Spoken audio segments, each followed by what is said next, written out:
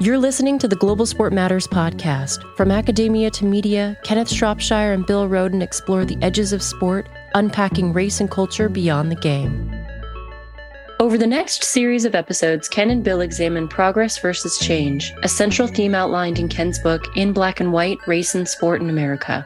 Along their journey, they will reflect on the historical moments in the context of sports today, hoping to discover new pathways towards an equitable future. Welcome to the Global Sport Matters podcast under the guise of Old Heads, New Thoughts with all the greats once again. Let's start off ladies first. We have the great Rachel Lofton. Hello. Hello. One of the big leaders of the Global Sport Institute. Oh, I'm Ken Shropshire. I guess I have to say who I am first. We have the great James Lofton, the Hall of Famer, who has gone through a whole week of dreams, waking up thinking, oh, am I on time? Am I going to miss the game? When it's kickoff? But he survived. James, welcome. President and accounted for right here. All right. And of course, my sidekick, legendary author, writer, scholar, former jazz critic, Bill Rhoden, Morgan State's greatest. Hello. All right, so we're going to cover a few things there. We're going to do a Super Bowl kind of recap and get some thoughts on where we are and where the Super Bowl stands in the pantheon of Super Bowls. And then, of course, it would not be a show under the Global Sport Matters guys if we don't have a race conversation. We'll talk about some of the hirings that have taken place in terms of head coaches and assistants and special assistants and that sort of thing since the game has ended. So let's start off. James, I happen to recall at some point somebody asked you about your first Super Bowl and that you were privileged enough, if I recall correctly, to have gone with your father. Right. And I was always jealous of you because I remember my father was trying to get us to go, and then somehow somebody figured out how to pick up Channel 6 from San Diego or something like that from the cliffhanger. But we're in LA, the first Super Bowl. What do you remember about that, and how's that compare with your Super Bowl journey? Well, it's funny because when you look back in time, you kind of put things together, you string things together. So I think of all the occasions that I was at the Los Angeles Memorial Coliseum. I was there for the Vons Classic. And anybody who knows that, Vons was a grocery store and they had a track meet there. And the big event that they had at the track meet was for 100 yards, people would push shopping carts and they would get $100. So I remember that distinctly. I also remember sitting in the stands watching James Harris play quarterback for the Los Angeles Rams. But at that AFL, NFL championship game, because it wasn't called the Super Bowl at the time, I distinctly remember the tickets were $8. The expensive tickets were $12. Wow. We had $8 tickets, and we moved down every quarter closer to the 50-yard line, closer to ideal viewing spot because the stadium just wasn't full. And as a 9-year-old kid, I also remember that I got a soda and I got a hot dog. So I was set. I vaguely remember, now it's been imprinted in there that there was Jetpack Man and different things like that. And there was a band, was Grambling the band that played at the Super Bowl? I think that was FAMU. HBCU, yeah. FAMU might have been the band that played at halftime. So yeah. I remember that. But that band being black didn't mean a whole lot to me because my whole neighborhood was black. So I thought, well, that's the way it is. That's funny. Bill, you remember the first one? I mean, any special memory? I know you remember because you were a grown man by that time. But. Well, no, I mean, the very first, I know I was like 50 years old, right? No, I think my first live one was, I think like 1992, but I really remember the very first Super Bowl because, I was I loved the AFL. I loved the AFL. And also I loved Kansas City. That was my team because Kansas City always had a lot of HBCU players on it. Right. Willie Lanier from Morgan, my guy Emmitt Smith. I love Emmitt Smith, who went, I think, to Bishop. Jim Marsalis, went to Tennessee State. Bobby Bell. So I love Kansas City. And then, of course, you had Fred the Hammer Williamson, who was talking all that trash. And, of course, Green Bay just totally destroyed them, So I just remember I was more into the whole AFL, NFL part of it, not how big it was and all that, just could the AFL beat the big time NFL. And those were my memories of the first two. And it really wasn't until I went to my first one, that's sort of my sense of comparison, how like 1992, when you look at that Super Bowl and then you look at 2023 and the whole halftime thing and just how it's, I think Rachel was talking about, people just tuned in to see just halftime, that's just become a thing unto itself. But it's just phenomenal how it's grown. And I guess the last thing I say, I'm always aware of these things, of all the events. I always become aware of the events I'm missing, because the Super Bowl has become just this avalanche of events, of parties, and this one, then that one. So I'm sure we'll parse it, but it's just a phenomenal genuflection toward American capitalism. How the game of football has just morphed into more than a game, but this cultural event. And James, you've got enough out been raw. I want to hear your initial Super Bowl moments in life. What you remember first, James? Bill hit on something. It was interesting because I was at that Super Bowl one, but when I was a young player in the league and probably could have gotten tickets to go see a Super Bowl, I didn't want to go. I wanted to, quote, wait until I got a chance to play in it and to think about it at that point. But Bill mentioned 1992. Bill, I was playing in that game. That's right. Buffalo. Hopefully you weren't rooting against me, but I was rooting for the story.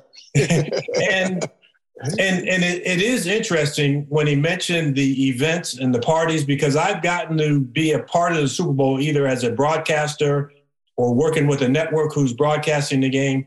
So you get invited to a lot of the more A-list parties.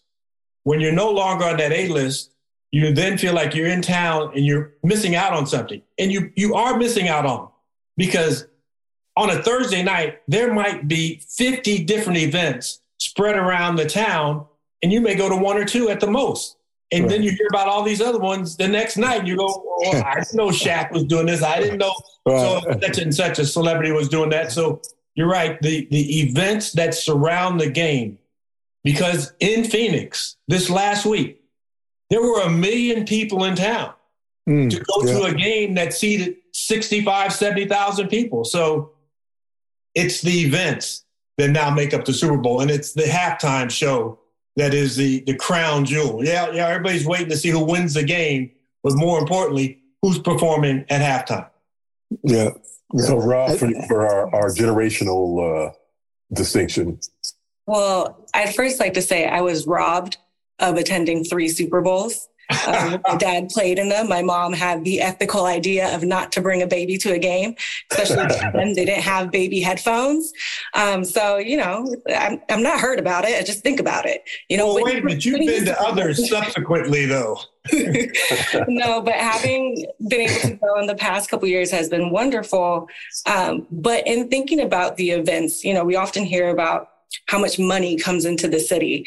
And I worked in hospitality and in food and beverage for a little bit. And so when I looked at the events this weekend, I'm thinking of some of the people that got to reap the benefits. So when we think about all these parties at hotels and restaurants, I always think about the hourly wage workers that are now making money. And even I was I saw one photographer at an event we went on Tuesday, and I saw him at 3 more events following during the week. So it was interesting to kind of have a look back and think about what they mean when they're talking about all this money flowing into town, who's actually getting it. And so it was kind of nice to think that there is some economic opportunity for our hourly wage workers. But then also, I mean, it was fun. You know, there's also bougie moments. But it was nice. Having gone to a couple A-list parties was nice, but I also went to a couple just local parties of local organizations.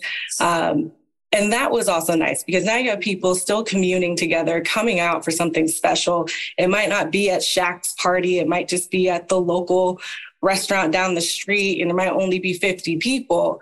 But you're still having this unique experience where people are coming together that may or may not have come together before.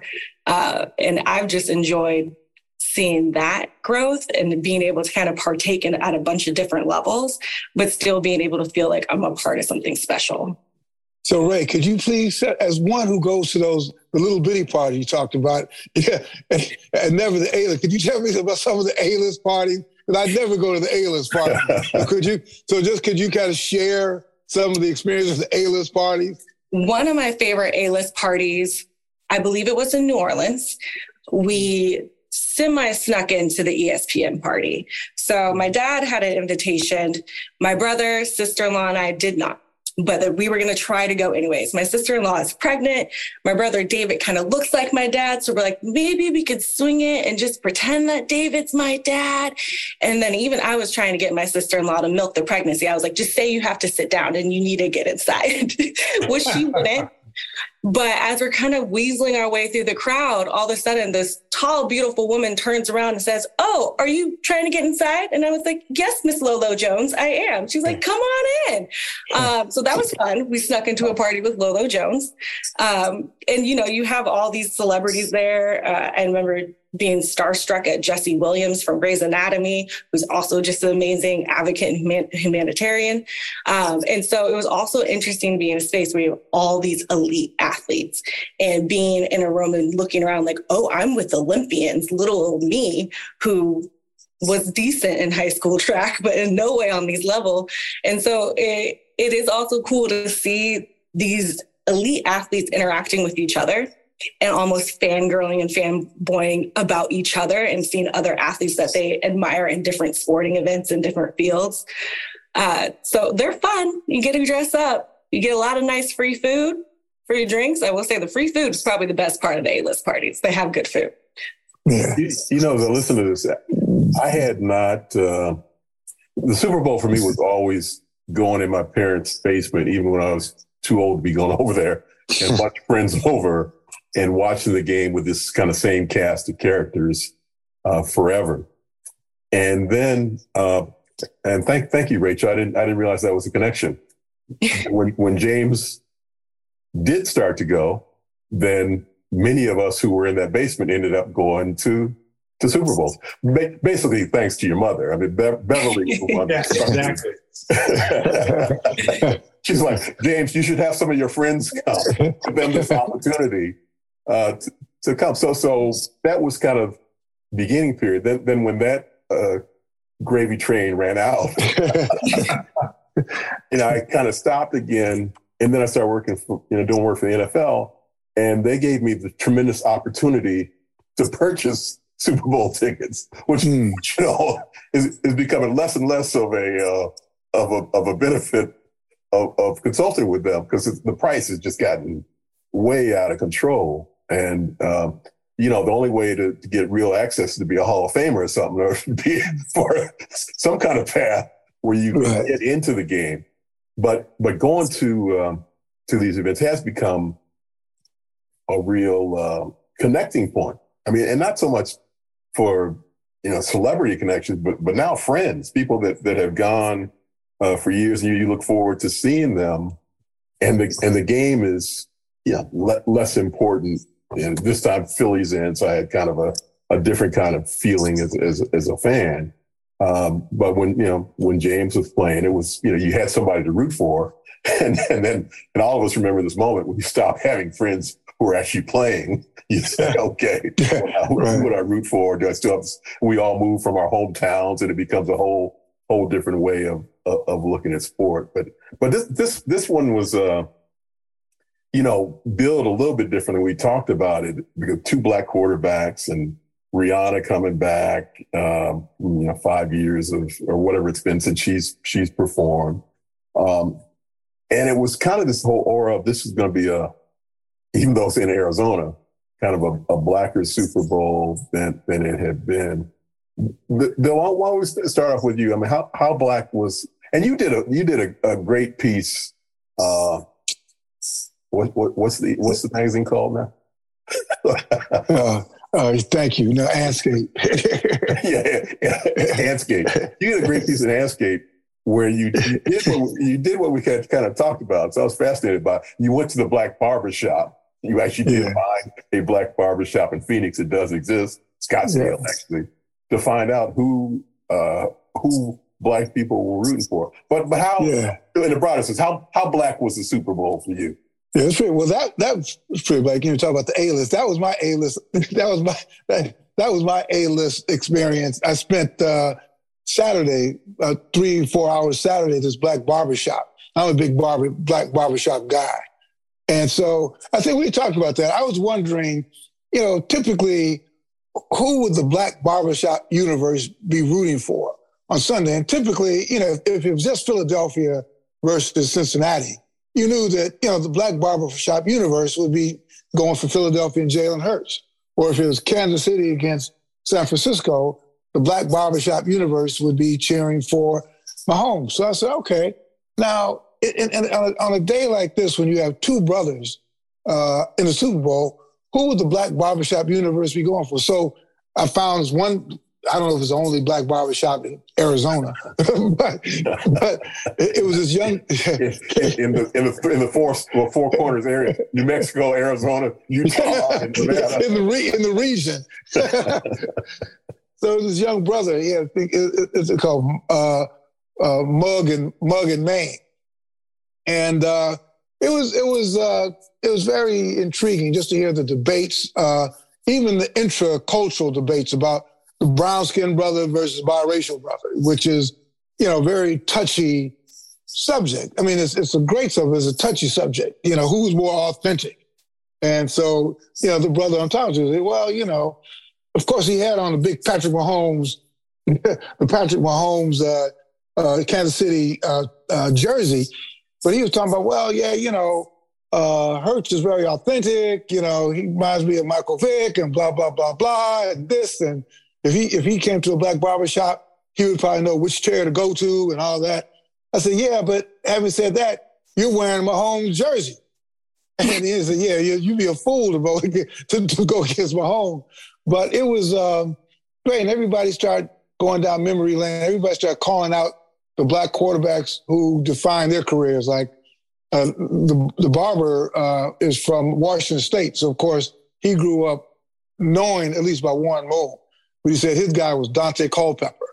And then somebody else mentioned, who's the guy, who was the guy, Jefferson Street? What was the guy's name? And, of course, I knew it. You mean Joe Geller? Yeah. So it was a fun experience to do that. And but to answer your overall question, was it the blackest barbershop? When you said that, I thought of Kerry Lake, because I had a fascinating experience in the press box, which is still predominantly white, overwhelmingly white. And so when Cheryl Lee Ralph came and sang the Negro National Anthem, she started singing. So I just stood up, Yeah. And so there's a brother sitting next to me. He looked at me, so he stood up. And then it's funny, like all the other people looked around and you saw everybody was eating and all that. So one after the other, everybody started standing up. I guess we're supposed to be standing up, right? What you said, Bill, I don't mean to interrupt you, but my wife and I were sitting down there and Cheryl Lee Ralph came out and started singing. And I looked at her, I said, oh, we're supposed to be standing up. The Black National Anthem. And she right away stood up, and I had some hesitation. I don't know. Am I going to offend anybody by standing up? I didn't have there you go. Correct. I had a moment of doing that. But in everybody's defense, they didn't say, please rise. Right. The Negro national anthem. Yeah. They didn't say that. Right. It was left. You kind of had to either. It felt on your whole cultural sense of identification, right, whether you did or not. And then I got to tell you, man, and I think you went through that too. When you did stand up, and you were the only one standing up, it was sort of one of those experiences. I mean, I went to an HBCU, so I was always used to be around. But you stood up, and you were like the only one in this press box that was like kind of standing up, and it was just kind of a bizarre experience. It's so funny that Kerry Lake, probably speaking for a whole lot of people, saying, "Why am I supposed to stand up? Why do I have to stand up?" It was. So, to answer your question, was it the blackest Super Bowl? Yeah, in one sense, but I think it still raises this sort of dilemma of being black in the United States. What that means, even in 2023. Well, Chris Stapleton did sing the PWI or whatever. Did sing the national anthem. Right. No, here comes hate mail. See, James, you missed this. My goal is not to get labeled Uncle Tom by Bill anytime I say anything. I felt myself on the cusp right there. Trust me, I understand. You know what I was trying to say, right? Yeah. Well, your wife led the way. Fortunately, Diane led the way. Said, "Negro stand. This is the Negro national anthem. Negro stand."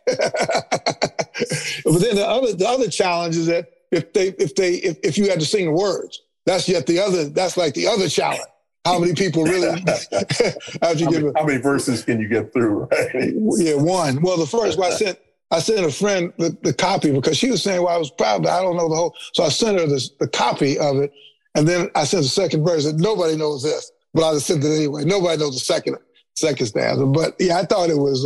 But I'm glad you ended up standing up, Ken. Good. That was a good look. Hopefully, there's no film because it was not pretty. It was not pretty. But Diane jumped.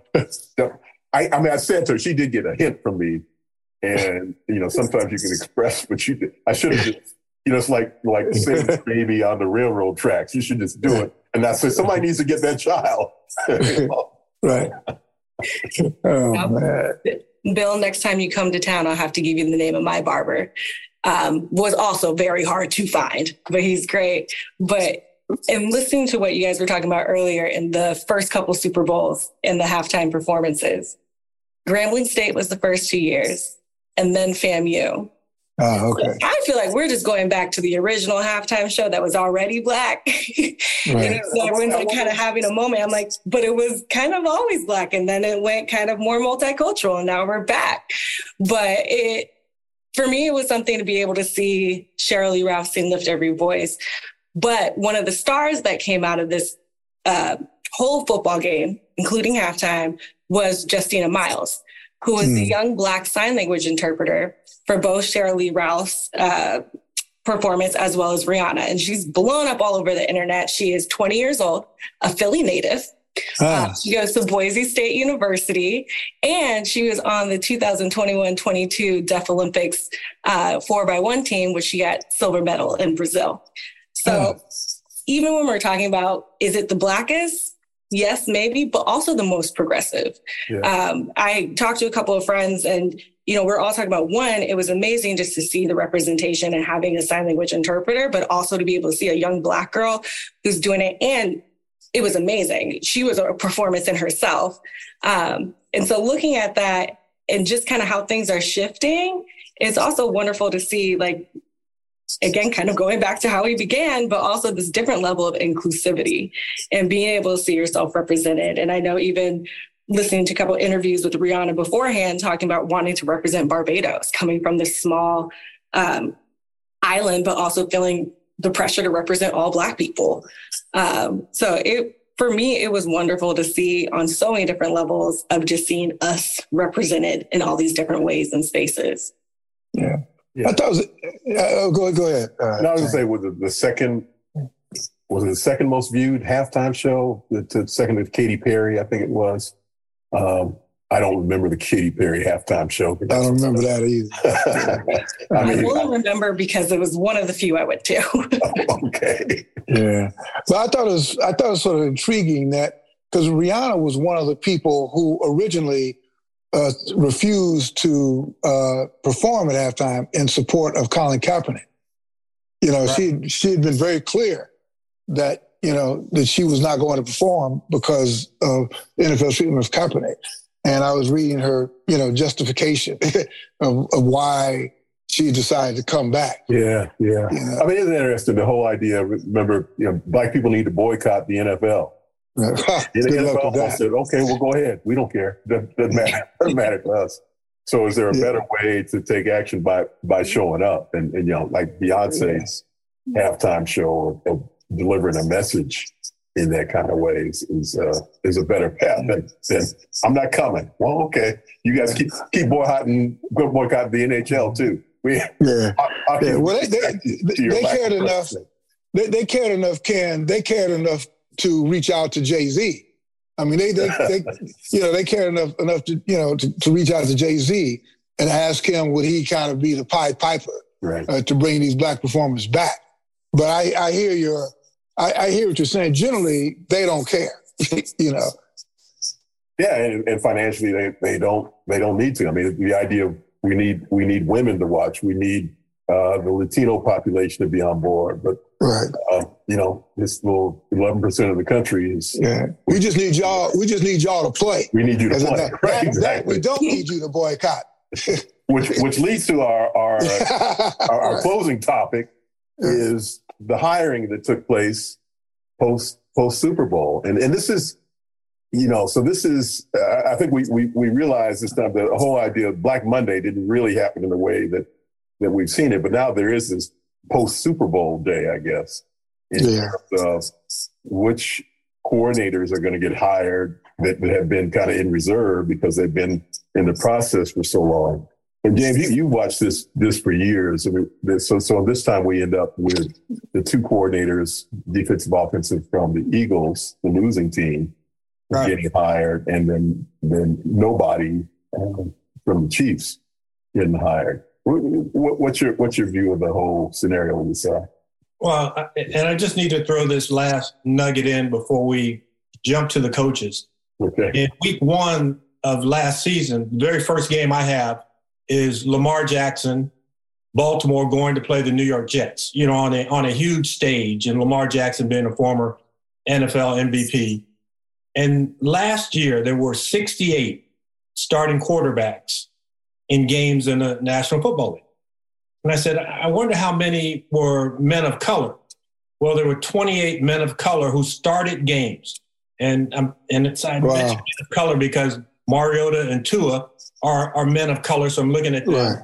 And if you just look at day one starters for their particular franchise, 13. And so I had to put a slash there with Jacoby Brissett and Deshaun Watson in Cleveland, but 13. So it didn't surprise me that we might end up with Jalen Hurts and Patrick Mahomes because the better players, you don't get a chance to start in the NFL unless you're really good.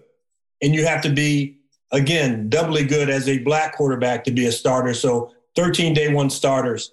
So as I transfer that to coaching, because I was in those coaching ranks, I had head coaching interviews, and you kind of know when you're going in whether or not you're going to get a job. I see, so-and-so went to talk to this team, and then they took their name out of contention. Well, they took their name out of contention because there was going to be no offer forthcoming, and nobody wants to be on the list of he didn't get hired. And that's where we sit with Eric Bieniemy. I think it's 17 times now that he's interviewed for head coaching jobs. And when I look at the landscape and I sit down in meetings and talk to these very young head coaches, what's the old phrase? They don't know stuff from Shinola. Yeah. and they are so green. And so, I very rarely do I walk out of a room with a 30-something-year-old and go, boy, was he impressive. The last time that happened was Brian Flores. And And Brian Flores was just so put together in our meeting and what he wanted to accomplish. I'm going, this is a guy I'd want to play for. And unfortunately, he rubbed up against the quarterback a little bit. And so that quarterback has a lot of power. And anybody who gets to kind of touch the quarterback's coattails is now all of a sudden a quarterback whisperer and important. So that pipeline, being a quarterback coach, being an offensive coordinator, being a play caller, or even having a head coach who's a great play caller normally works, with the exception of Eric Bieniemy and the exception of a Pep Hamilton. Guys who I have a lot of admiration for, because I know how difficult of a job it is to put together a game plan, how many hours it takes, what you need to edit out, what you need to tell the quarterback he's not good at when he thinks he's actually good at it. So I get disappointed during the coaching cycle, but then there are small rewards. And one of the things that black coaches talk about when we see each other on the field before the game is, I still got a job. You're climbing the ladder, but you still got a job. And those jobs aren't handed out fairly. And you realize that. And I guess that's the most disappointing factor. Somebody looked at Leslie Frazier's accomplishments against Gannon's accomplishments, the defensive coordinator for the Philadelphia Eagles. And it was a blind draw. And everybody said, well, that guy right there is the guy I'd hired. Well, that was Leslie Frazier. Same thing happened when you looked at Eric Bieniemy's against all these other guys who were getting hired. And they're going, that's the guy I would hire. That's the guy who wasn't hired. So it is ultra disappointing, but I'm always still optimistic for the next chance. When David Culley got the head coaching job with the Houston Texans a couple years ago, I was ecstatic for him because he was in his 60s. And knowing that he's getting a 4 or 5 year contract that he deserves after all the years he's been in the NFL, go ahead and fire him after a year. Let him walk away with $15 million. Just like you let Matt Rule do in Carolina, walk away with a bag full of money, and you knew he was the wrong hire off the bat. So I'd rather have a black coach be a mistake or get fired early. At least he got an opportunity. And then maybe he'll get that second chance like a Lovie Smith did, like a Jim Caldwell did. But it's just not happening through the proper channels for the young black coaches. You shouldn't have to wait till you're 50 and everybody else who's been into the league from a Division III school gets a chance when they're 34 or 35. And what's disturbing for me, and I know we're closing out, but what's disturbing to me, and I don't think this is accidental, what these NFL owners are doing is ensuring that for the next 30, 40 years, by hiring these young white boys as coaches, that for the next 30 years, you're going to make sure that the infrastructure of this coaching fraternity is going to be predominantly white, because they're going to hire their guys who are in turn going to be hiring. So it's not just this hiring. And it's almost like they're saying, well, we know we can't control, okay, you guys are talking about 2 black quarterbacks. That's great. We can't control that because we need them to win. But in those areas that are subjective, when it comes to the coaching thing, we can't control that. We can't ensure a white future for the next 20, 30 years. That's what's sort of disturbing. And I guess what's frustrating is, and I guess I asked you guys is,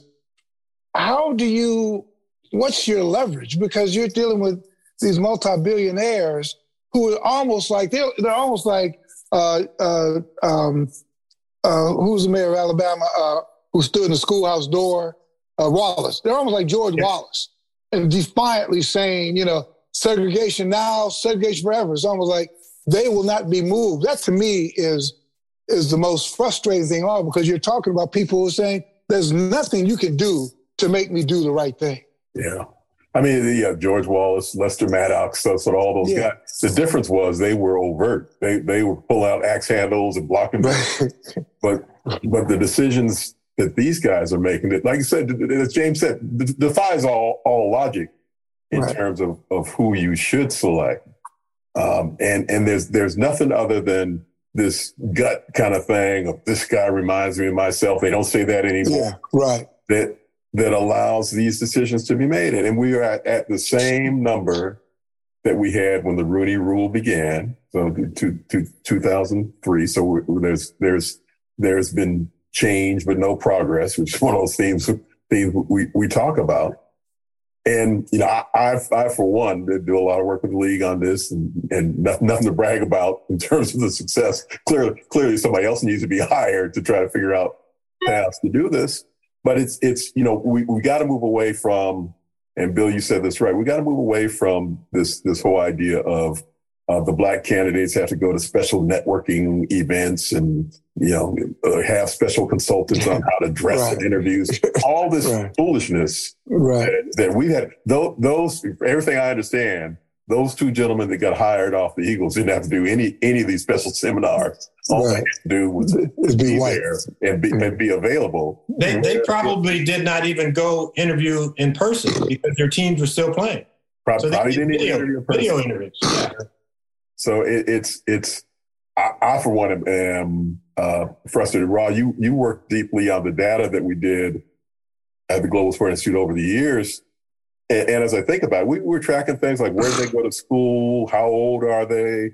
So all these things trying to find out, is there some nuance that tells us what the differentiator is and why the white candidates are hired and the Black candidates are. And really all we found was stuff like, they tend to hire younger white guys. The outlier at the time, you know, Bruce Arians was the one old, you know, white one person. Cully kind of stuck in and pushed the numbers up a little bit. But for the most part, we had to have a lot of experience.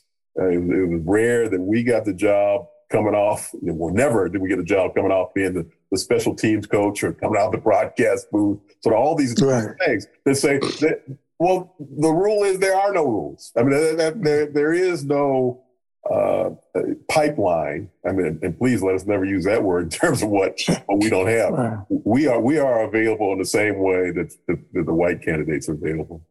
But Roz, you've seen this and think about the data and otherwise, what are your thoughts on this? Yeah, you know, we looked at a lot of different factors in our field studies, everything from previous playing experience, previous coaching experience, and the trend is the same as it is in larger society. As a Black person, you have to be twice as good to get half as far. You know, in this last hiring cycle, Kevin O'Connell is 36 and he was the youngest coach hired. Lovie Smith was 63 and Todd Bowles was 58. And so you are seeing these trends of you have to wait twice as long as a Black coach to get an opportunity. And often you don't get a second chance if that opportunity doesn't go as your owner wants it to go. And you do see that pipeline that we don't have access to, that quarterback's coach to offensive coordinator to head coach. And you see these wonder kids coming up at 34 years old, first time offensive coordinator, then the following season, they're a head coach. And so there really is no logic. Even when we looked at winning percentages, there weren't any discrepancies or anything that said Black coaches were not as winning as white coaches. I am curious though, if we were to fast forward 10 years, what would that look like? You know, Dad, you mentioned, was it 13 starters, Black quarterback starters? Correct. I'm wondering at what point will the quarterbacks ever, or will they ever have a little more power and a little more say in who their quarterback's coach is? Also wondering if in 10 years from now, those players have retired, we're seeing more Black quarterbacks. Are we going to see more Black quarterback coaches? Will we have access to that pipeline in that way, or will the trends remain the same?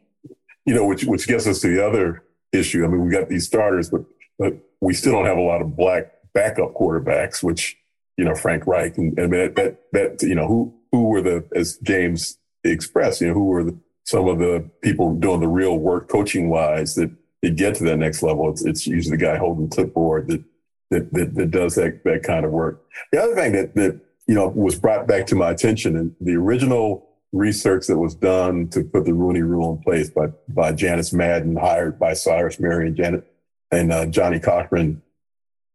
She said, you know, they asked her, this is in a recent interview, well, what did the data really show to you?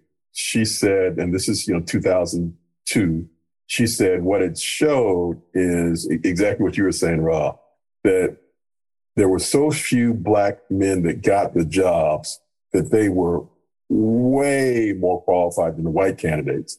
So for her, it showed that there must be a whole lot of others that aren't given the opportunity that could get in there that could bring down the average success that these very successful coaches were having.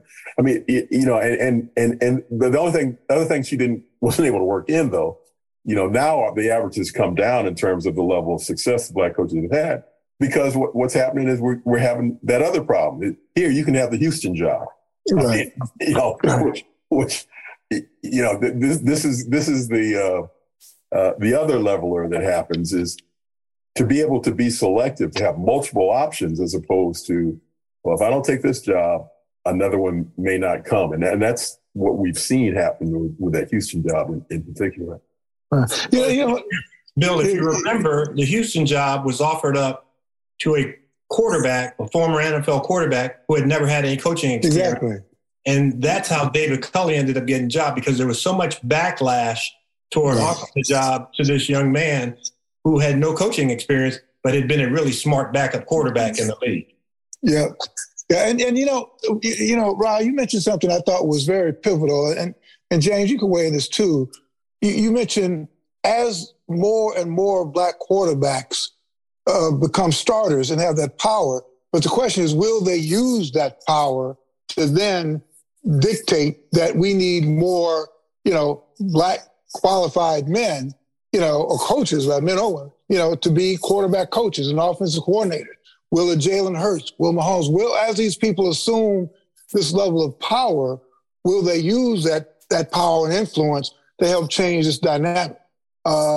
It's easy, again, for me as a writer to talk about that. But James, you've been in locker rooms and you've been, you know how fragile it is. So there's one thing for Bill Rosa, James, you ought to walk. You ought to turn your back on this generational wealth, and knowing how owners could unplug you at a moment's notice. So I think there's this sort of dilemma. You seem to have power, but you don't really have power.